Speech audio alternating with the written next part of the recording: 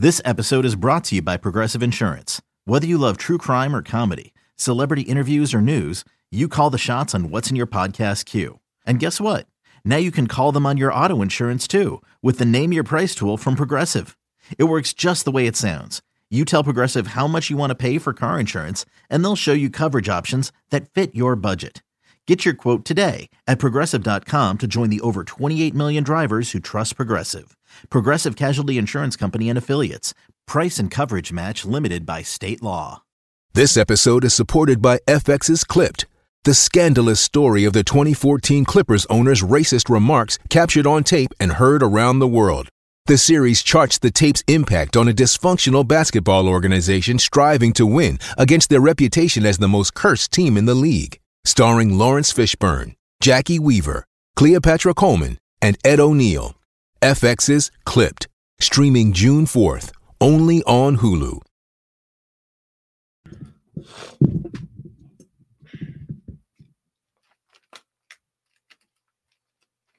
Okay, send it live.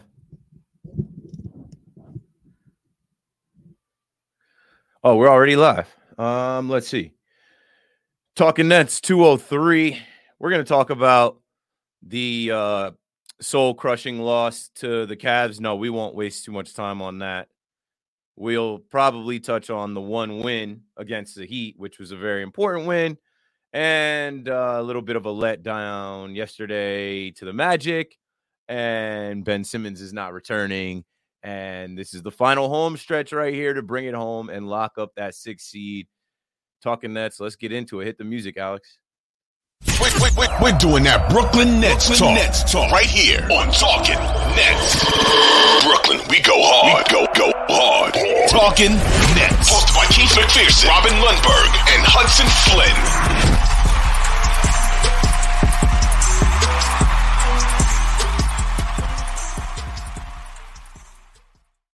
Hey, yes, sir. Welcome back to Talking Nets, episode 203. Still talking Nets. The Nets are still playing. The never know Nets. Sometimes it's more fun than not. Welcome in Hudson Flynn, Robin Lundberg, our producer Alex behind the scenes, and Play is for Keeps already in the chat. Shout out to the YouTube folks in the chat. Hit like if you're in the chat. How you guys feeling? I'm doing all right. You know, the Heat win was a nice boost. The Cavs loss, as you mentioned, was soul-crushing. I fell onto the carpet at the end of that game watching with my kids. That's the one that still stings. The Magic loss, I expected. I 100% expected a loss on the schedule before that game. Looking at it a week before that game, the Magic have been playing well, and that was a brutal turnaround. So think about essentially playing a playoff game, or what amounts to a playoff game, and then the next day having to play again against a young, scrappy team without Royce O'Neal, without Edmund Sumner, who I think needs to play going forward. So I wasn't, yesterday's loss to the Magic didn't really bother me that much. The rest of the schedule, no excuses, is favorable for the Nets. They are now in a favorable position after beating the Miami Heat. I'm still reeling from the Cavs loss because had they won that game, the way we'd be looking at everything would be a little different. Yeah, at the end of the day, we did win the game we needed to, right? We won the game that kept us in the 6th seed and puts us kind of, a little bit more in the driver's seat in terms of keeping the 6th seed and staying out of the play-in game. I've been trying not to think about the Cavs game, to be completely honest with you both. I don't know about you. The NBA last 2-minute report and them admitting they got the call wrong, it doesn't do anything for me. It doesn't do anything for me unless we have Joe Tsai put on his Mark Cuban hat and protest the result of the game. It doesn't mean too much to me because, of course, there's 1,000,001 different reasons the Nets lost that game. That was one of them. But seeing the refs admit that it was wrong, it doesn't do anything for me. And then the Magic game, that felt like the standard Nets game from the past 4 years. That felt like Kevin Durant putting up 44 in a game where no one else can score, and the Nets managing to lose against an inferior team in a letdown back-to-back. That felt like standard. That felt like the most Nets way to lose, coming off of that stretch of games you could have ever imagined. But I will say, got to give some credit to the Magic, right? I think I saw that Paulo Banchero, tweeted out, the Magic are 27-23 over however many, games that is. And there it is. 27-23 in their last 50 games, 10th best in the NBA. There's something going on there in Orlando. So that's not as terrible of a loss as it could have been. But of course, no loss is a good loss. And it definitely was brutal to watch. But on the bright side, Mikal Bridges is a star. So we got that going for us. Well, that's the most important thing, right? I mean, the most important thing out of all of this is that Mikal Bridges is the foundational piece, and it's about building around him. The last 2-minute report, the Nets blew that game.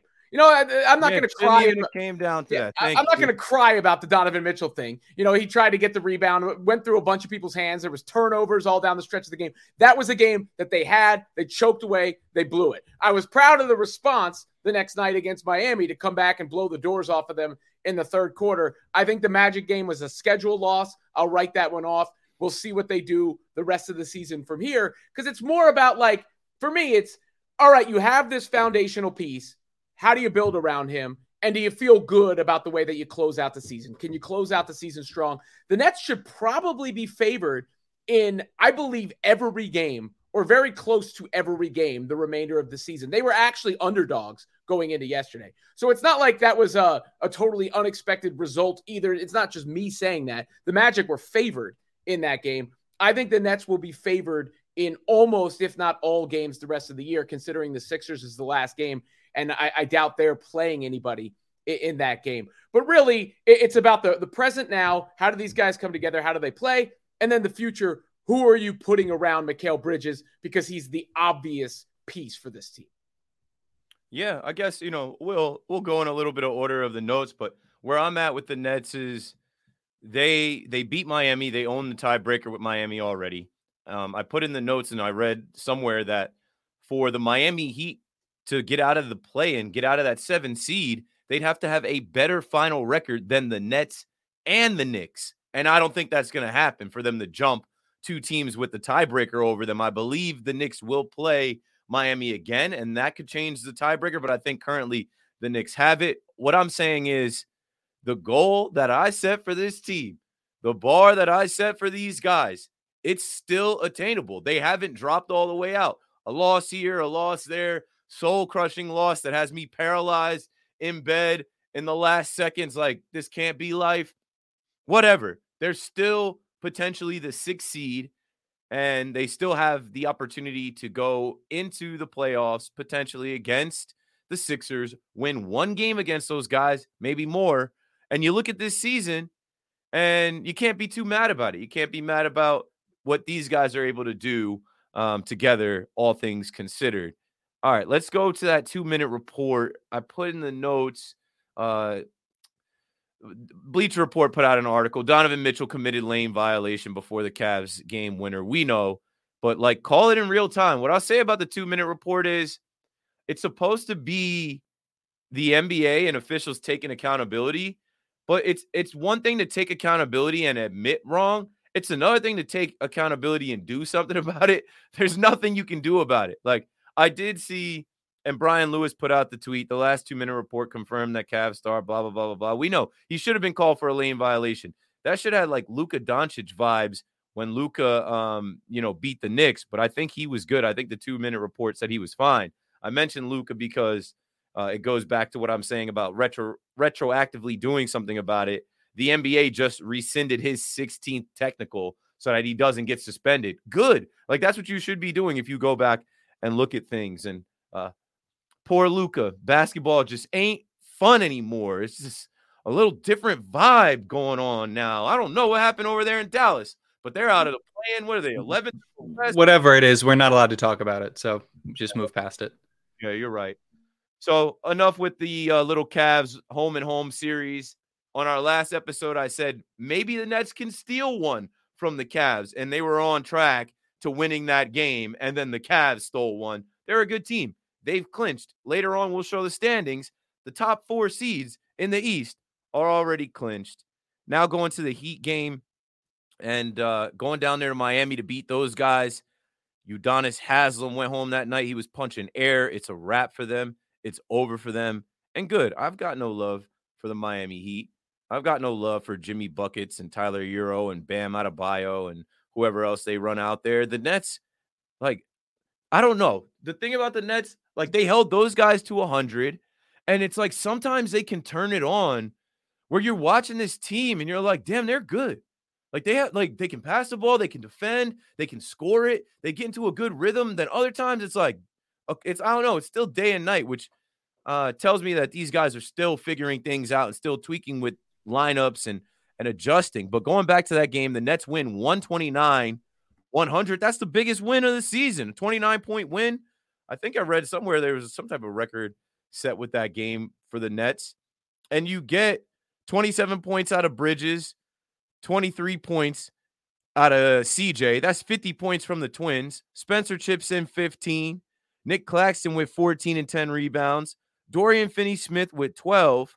Edmund Sumner, I want to give props to on this podcast, coming through with the energy and the speed. He had 12. And even Day'Ron Sharpe. We have to give Day'Ron Sharpe some credit for responding in the right way. As a second-year young man, this kid is, 20 years old, 21 years old. He's young. Seeing Moses Brown signed, seeing Nerlens Noel signed and getting clocked right away, it fired him up, and he's made improvement. Like, he's been solid in this last stretch. And now I'm looking at things like, hey, it is what it is. That's our backup center. Good for Day'Ron. Anything you guys want to add to the Miami Heat win, the only win that we're talking about on this podcast? Well, you mentioned a couple of the things. One, I think Edmund Sumner should be the backup point guard the remainder of the season.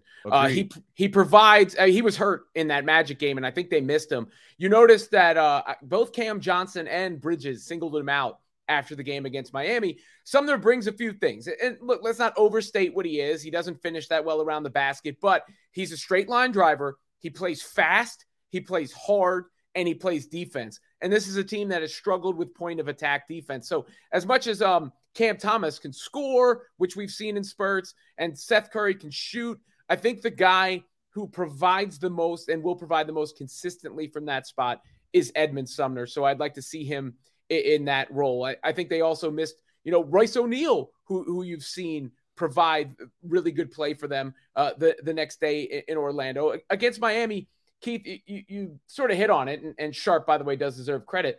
When they've really seemed to be able to fire on all cylinders, they're locking teams down, they're clamping, and this is also a three-point shooting team, right? So they're going to live and die by the three. I think some of it is how long, the time that they've been together. Some of it is it's just difficult to have that sort of effort every single night, and it is human nature.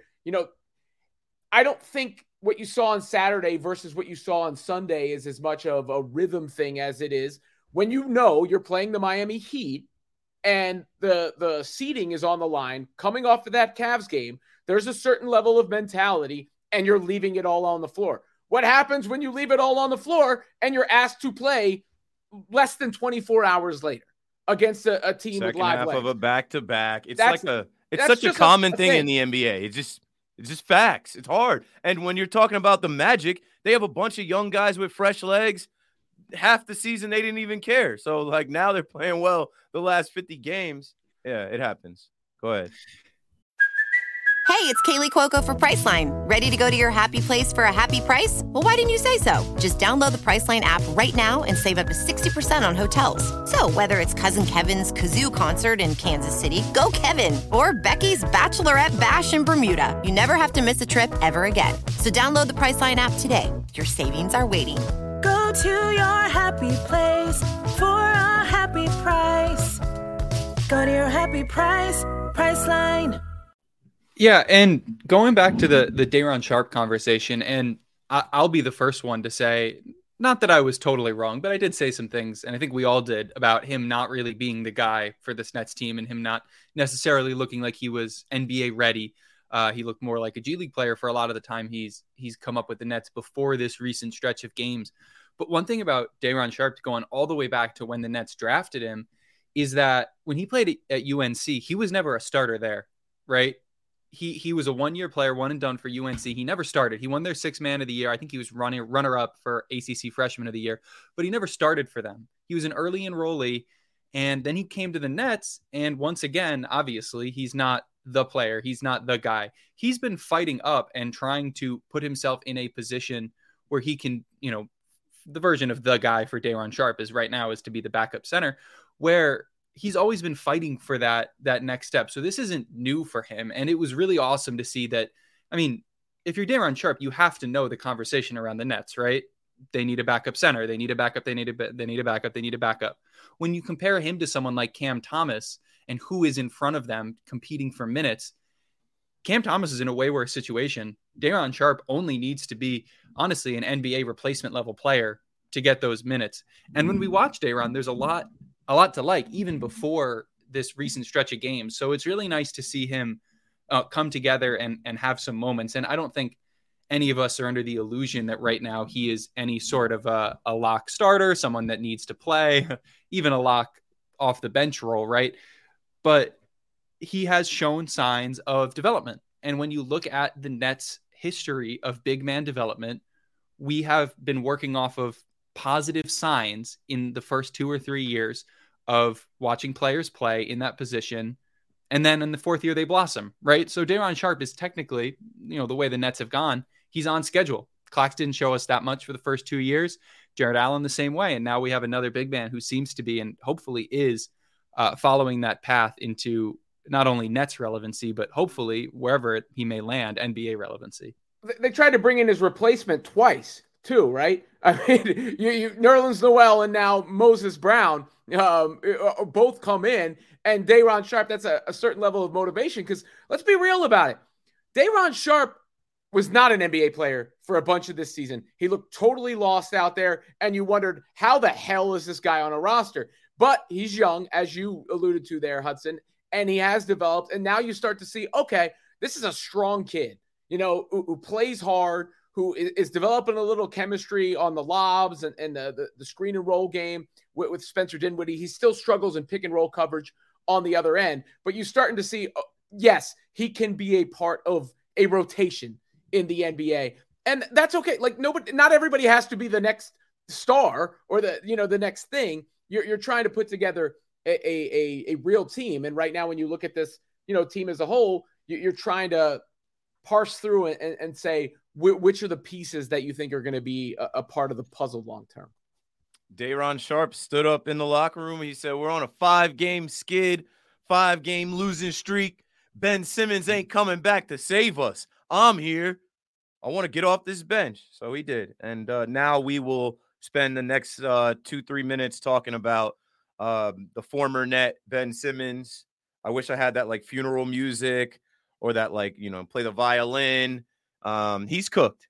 And yeah, we've gotten to the point where actually let's roll the clip with, well, not clip, the screenshot from Legion Hoops, Alex, first. Let's do that first before we troll or whatever one. Before we troll Ben Simmons.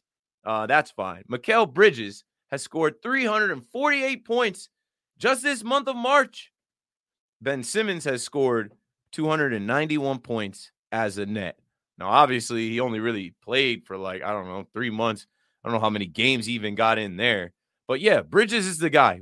I think everybody's got that, right? If you're going to go buy a new Brooklyn Nets jersey, get number 1, Brooklyn Bridges. He's the guy. Ben Simmons is not the guy. So as much as I can applaud Sean Marks for bringing us Mikal Bridges and saying, hey, we're not doing that trade unless Mikal Bridges is in the deal and his best friend's got to come along for moral support, taking on Ben Simmons remains an L, a $35 million L. And we learned over the weekend, and the NBA world learned that it's official. Mikal Bridges, Spencer Dinwiddie, and Cam Johnson have played more minutes together on the Brooklyn Nets than Kyrie, KD, and James Harden did. That's crazy. Like, already, these guys that were acquired after the deadline, which was a month and a half ago, have already been available. If you listen to me on WFAN, if you listen to me on Talking Nets, how many times did I say availability is the best ability? Like, as a fan, you just want to be able to count on your players being there. Like, I'm a baseball guy. It's super frustrating being a Yankees fan because they always have injuries. So, yeah, they're big, bad Yankees, but are they? They're missing a couple guys. With the Nets, at least I know Bridges is going to show up. When we got him, that was the first thing I thought about him. Iron Man. He was itching to get on the court to keep his streak going. So not only is he a star scorer, he's an Iron Man. And those guys have already surpassed the amount of time that big three had together. And I think, like I said, it's going to wear more on the stars that came to Brooklyn and did nothing than it is on this organization. This organization is going to be able to push forward. The future is bright in Brooklyn, and the future is right now. They're going to most likely be the 6th seed and be a playoff team. You guys' thoughts on, all things considered, right? When we were in the KD, Kyrie era, scary hours, big three, it was all flash, no substance. And when you actually see something written out like that, and you think about Spencer Dinwiddie, Mikal Bridges, and Cam Johnson only being here from like mid-February to now and logging more time than those guys, it's like, what? It's wild. When I saw that stat, I was legitimately taken aback. Like, it's both believable and unbelievable at the same time, right? Considering everything that we thought that team's scary hours would be, they played about an hour together, all things considered. And Bridges, yeah, I mean, there's a value in that, an inherent value in always being around. The fact that he's putting together the rest of his game now too, you see him slowly adding. He's learning how to draw fouls. He's learning, the step back 3-point off the dribble jump shots. He's taking more and more of those. Playmaking is probably the next natural thing for him. Ben Simmons, the hypothetical version of Ben Simmons, what he once was, is the perfect fit for this team. He cures a lot of what ails them, but that guy doesn't exist anymore. Probably will never exist again. I don't think he plays another minute for the Brooklyn Nets at this point. I think they figure out a way to move on from him this offseason. Easier said than done on his normal contract, but maybe there is, a stretch provision or things like that can get used to move Ben Simmons, because I just don't see him returning to the court. Yeah, and it's good to see, as Alex flashed on the screen, the Nets announced Ben Simmons, quote, probably not going to join, and quote, the team for the rest of the season. I'm glad that the Nets let Jacques Vaughn tell the truth. The fact that they made him go up there and just lie to the public, saying that, Ben's still a part of the team, Ben's coming back. The writing was on the wall. I don't think any of us were under the misguided, interpretation of what had been going on, that Ben Simmons was ever going to play this season or in all likelihood play for the Nets again. And I understand why people like the idea of Ben Simmons so much. Even now, after everything that has happened this season and the lack of production and all of the cap room that we have dedicated to him, we still have people in our chat that are saying, well, look at the other stats. Look at the assist. Who's the assist leader on the Nets? First off, a player putting up something like 6, 6, and 6 is not worth a max. That's a good day for Ben Simmons. Yeah, it's a good day for Ben Simmons, and it's not worth a max on his good day, right? There's no value you're getting. You get out of a player who is doing cardio, spinning on the bench. You don't get any value out of that, right? So at the end of the day, Ben Simmons is in all likelihood gone. I hope he's gone. I wish him well. I wish his mental health well, all of those things. I don't wish anything negative on the guy, but he's just not in a position where he can contribute to this Nets team, and the Nets shouldn't be hamstrung by the fact that we're paying him this contract. I don't know. I saw a report today that the Reds are still paying Ken Griffey a salary, like $3 million a year. Maybe the Nets can get that kind of a situation going on like sucks, that. But not to cut you off, right? Like, the Nets didn't structure this contract. They didn't give him this contract. They were dumb enough to accept a trade with him. And you know who else was in that trade? Seth Curry. How much value has Seth Curry added recently? Those trades, both Harden trades, turned out bad, right? The first one you understand in retrospect because they were trying to win a championship. They probably should have won the championship that year. The Nets probably should have won a championship in 2021. They had the best team going into the playoffs. They smoked the Celtics. They had the Bucks. They lost both Harden and Irving in that series. So it is what it is. However, I'm happy with the other two trades. One, the Mavericks situation is a total dumpster fire right now at this very moment. They need Spencer and DFS on that team. As much as DFS has struggled and can't shoot with the Nets, and hopefully that clicks. He was their best defender. He's their best defender. Dinwiddie can defend as well. And the three best players on the Nets right now are Bridges, Dinwiddie, and Nick Claxton. Those are the three best guys on the Nets at this moment. And that draft pick, that's kind of enticing both as a possible future chip to use or as a chip to move in a trade, considering the state of the Mavericks. And then you look at the Suns trade and you get Bridges, who we've spent however much time already talking about. Johnson, who's a nice player, and we'll see what his future holds as a restricted free agent. I'm guessing the Nets and him are going to look to work on a deal to keep him here, especially with this connection to Bridges, and 4 first-round picks from that. So I'm just happier about rooting for the team. I feel more invested. That's why the Cavs game hurt. That's where the Cavs game, that Cavs loss might be the most hurt I've ever been after a sporting event. It's the freshest in my mind. Not me. I was at Game 7 when the Nets lost to the Bucks, and that one hurt. But I like this team better. I feel maybe it hurts more to see the good guys when they had the win sewed up. Get it snatched away from them. You just feel for them. Maybe it's because I'm rooting with my kids, but I literally fell on the floor, face first onto the carpet. And maybe, I don't know, maybe it's a minor league mentality. Maybe everyone is right to clown Joe Tsai for talking about how this is a team Brooklyn can root for. But it is, isn't it? Right? Like, at the end of the day, this is the kind of team that you can feel good about, because when you have the expectations that Nets team had, and all those missed expectations, and all of the hypothetical rings and the hypothetical parades down Atlantic Avenue that hypothetically should have happened, every win was just meeting expectations. It was meeting expectations, and anything less than a win and a championship was a failure. Frankly, when you're championship or bust, complete busting is a failure. Some say the biggest fail in NBA history, sports history. And I don't feel bad about that. I got no shame about that. Honestly, I don't lose sleep about the fact that KD, Kyrie, James Harden were here and did nothing. Yeah, but I mean, at the end of the day, though, how often were they here? Right? Here, not on the court for the most part, right? But regardless, the point I'm making is the Nets are in the exciting position where a win is awesome, and holding on to a win is awesome. Not unexpected. We expect to win every game. We expect that we can win every game.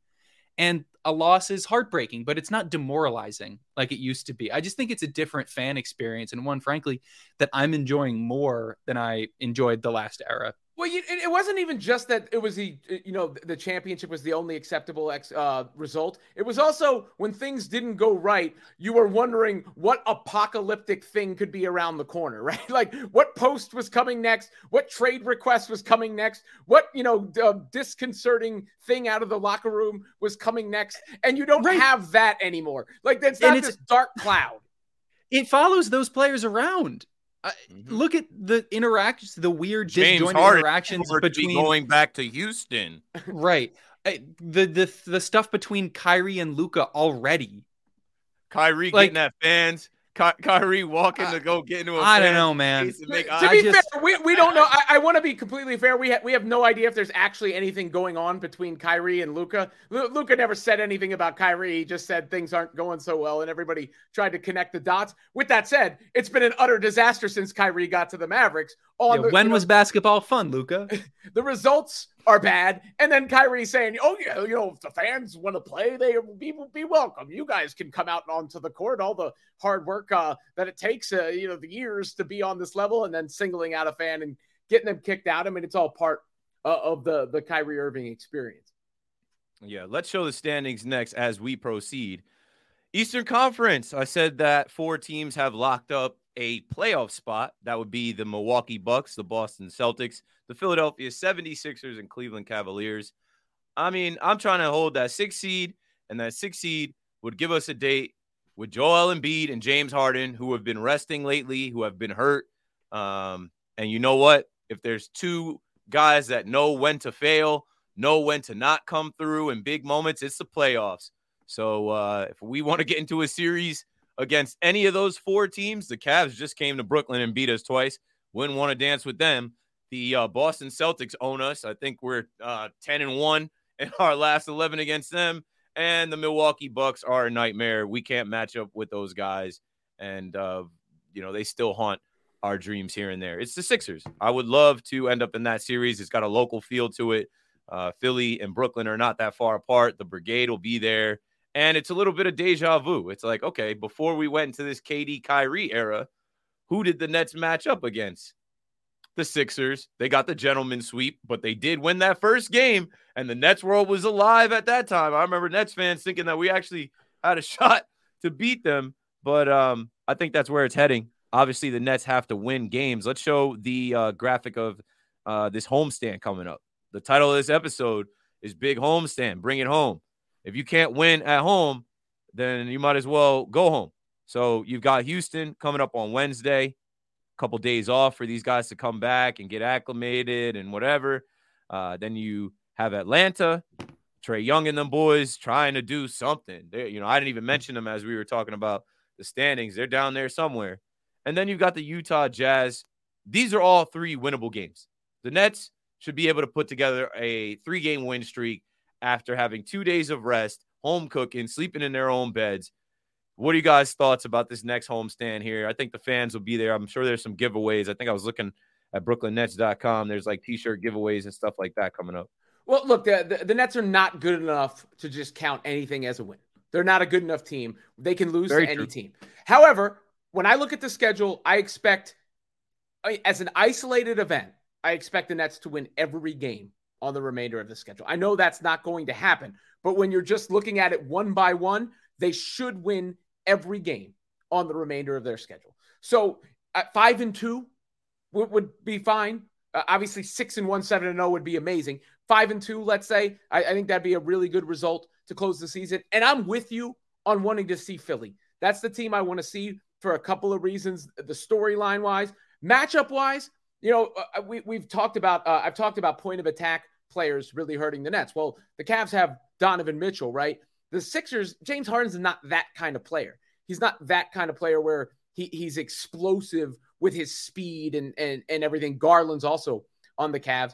And Joel Embiid right now is dealing with a calf issue too. He's missing the game against Jokic tonight. So I'm not saying the Nets beat the Sixers, but I kind of like the way they match up with them. I think we all in this room right now really want to see him hold 6. So the schedule that you just saw, holding 6 just feels like a win. It feels like a bow on the season that is nice. It gives you the good vibes going into an off season with this new group together, with the new foundational pieces. So I want to see them win these games. And I'm done with I know it might have sounded at the top of the episode like excuses or whatever, but it wasn't. I really did expect them to lose to the Magic. So I was not taken aback by that result. I was not upset by that result. I was upset about the Cavs result because they had that game.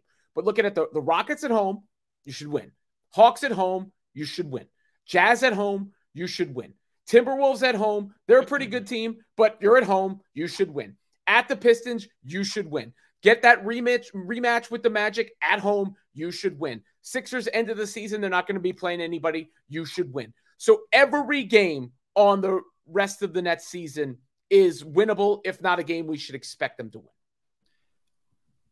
And that's a good feeling to be in a playoff spot, not a play-in spot, going into the final long homestand of the regular season, thinking that you can win 6-7 games in that stretch. And 5-2 is worst case scenario. Obviously, Nets are always inventing new worst case scenarios, but of our predictions, it's good.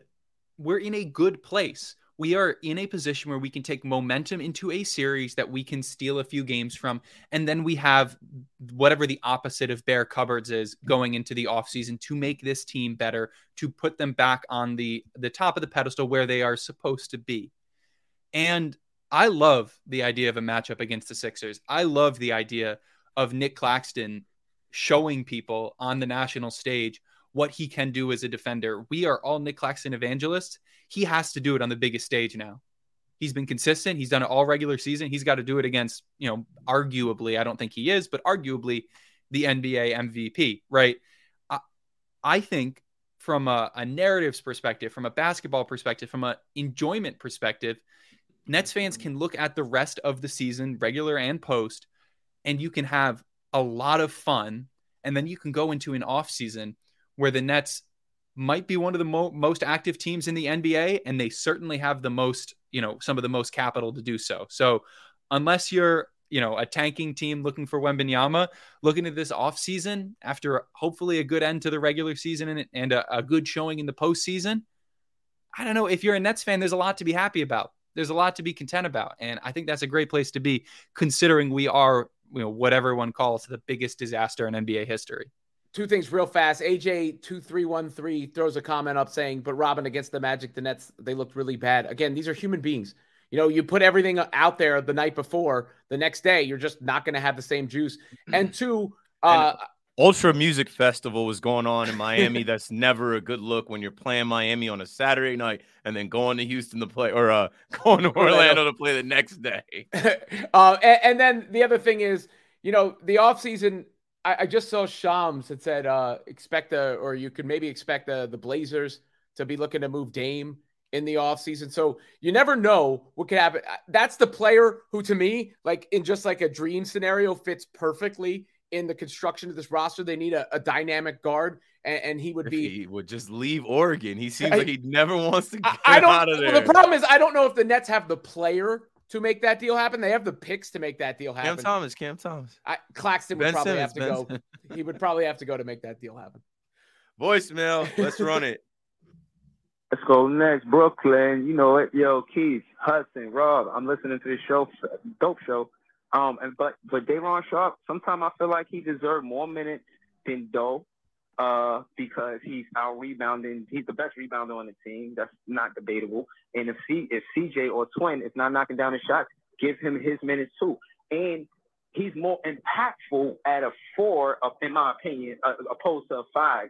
I think he's a small 5, but he's a big 4. He don't guard the perimeter good on the defensive side of the ball, but you keep him around the paint. So with a coaching adjustment, it can work. So I want to see Jack Vaughn work with him. And I like Ed Sumner at the backup point guard. And I don't know if y'all, care about this or not, but DDJ has been balling lights out with the Long Island Nets. And if we can't get Ed Sumner to be the backup point guard like the Orlando Magic game, then we need DDJ in that lineup next to Cam Thomas, because, they've been teammates since last season and they got some chemistry. So we're not a weak squad when we go deep in the bench. Jack Vaughn just gotta, he gotta go for it and not overexert Spencer. Spencer been playing big minutes since he's been back. We don't want to see them burn out right before the playoffs and have nothing for the playoffs. But again, I'm watching the show. Shout out to Talking Next. I'm here, man. Big fan, Breezy. Appreciate you. I think with Day'Ron, at least, putting him on the floor with Claxton kind of puts us back to where we were in the beginning of the season. We were talking about Ben Simmons on the floor with Claxton and Day'Ron in the beginning of the season on the floor with Claxton. DDJ, he's there, but I don't think he's ready for prime time. He's there in garbage time. What else did he mention? Spencer and these guys getting burnt out for the playoffs. Burn them out. Secure that number 6 seed. It's not going to be a long run. What did you guys think about what Big Fan Breezy just had to say? Well, I mean, I think I want to see the guys that are playing on the second unit provide some bounce, some pep. So that's Sumner, that's Watanabe, guys like that. Sharpe has been that. Joe Harris has earned his minutes. He's been shooting the ball well, so you can't really knock him. But that's the main reason I've been talking about Sumner. I just think he pushes, he gives a little juice. He gives a little juice with speed, with athleticism, and that's not something Seth Curry provides. It's also not something Cam Thomas provides. That's not, where his strengths are. Yeah, I agree with Robin. I would like to see the second unit used as a group of players that can go against the other team's starters who maybe haven't had the chance to sub out, run some pace at a tired lineup. I think they can provide a lot of punch there. Day'Ron Sharpe reminds me of like the athletic tight end who used to play basketball, who can always get in position for every catch, but never brings him down. He's been, getting his rebounds a lot better lately, but he used to have some sort of butterfingers. Happy to see that that's kind of turned around for him. But yeah, I think that they're an athletic group that can push and they can play good defense, and they can, in the right situations, and have shown in the right situations, to be able to provide somewhat, not the best, but somewhat of a scoring punch for the Nets. I still think our starting lineup is and will remain for the rest of the season a lineup that has 4 shooters along with Nick Claxton. I think however you construct it, that's our best lineup. That's our best scheme. But honestly, the real thing that I'm excited about with this second unit is the fact that they're showing out and they're showing that they can be assets, quite frankly, because if the idea with this Nets team is that we're reloading, and if we want to bring in someone like a Dame, you have to shorten the team, right? You have to get your excess talent off of the team to bring in new talent. And our bench pieces showing that they can contribute, whether here or somewhere else, is without a doubt a good thing. But for the rest of the season, I think they can provide a great punch. And I think if utilized correctly, could be very useful in something like a 7-game series where you're going to be seeing a lot of the same team and a lot of tired players and a lot of players playing big minutes. Yo, if you're in the YouTube chat, smash like on your way out. We're about to wrap this thing up, but appreciate everybody pulling up with their thoughts and comments and opinions and keeping the YouTube chat active. Let's read this review here before we wrap up. If you're on Apple and you can write a review, pause the podcast, go do that, and then come back and finish this last minute or two of the pod. So Will writes, better than the big three, better than the last big three. Feels like this big three been together more than the last big three. Love the Talking Nets pod family, fans of the team that talk like fans of the team. Fully interactive pod, either on the live chats on YouTube or on Twitter. Keep killing it, fellas. Let's go Nets. Brooklyn. That's a 5-star review. We appreciate y'all, man. We literally do this for the fans. We do this for Nets fans. We're not making money off this. We're not rolling in the dough. We're not doing this because we want to be famous. We're not doing this because we think the Yes Network is going to take Talking Nets on. We're not doing this because we think the Nets are winning the championship and they're going to put us on the float when the parade comes down Flatbush and Atlantic. We're doing this for you guys, right? We know that you guys are talking about the Nets. We see the tweets on Nets Twitter. We know you guys are waiting for a pod. I get messages all the time when we get in a new pod, And so the three of us figure out when to come together and talk about the Nets. And, man, look at this. We're about to go into April. It's been a long season, but an interesting season, and we're still doing it. So Talking Nets, over 200 episodes. Subscribe, rate, review, tell a friend to tell a friend. Follow us on Twitter, Instagram, Facebook, wherever. And we'll be back with another episode, maybe Friday. But, things are about to change for me. I'm having a whole kid. Like, I'm going to have a little baby, like, that I can, like, hold and like burp and like I don't even know what to do with them really. So I'm walking into that, and I don't know how hectic that's going to be, if I'm going to be available to pod, but I think my kid is going to be born within the next like 10 days or less. So if we're ghost for a minute, I'm turning into daddy daycare, and I'll be back. You'll see me, but hopefully the Nets can win out here, secure that 6th seed, and get into the playoffs and not the play-in. Let's go Nets. Let's go Nets. Brooklyn.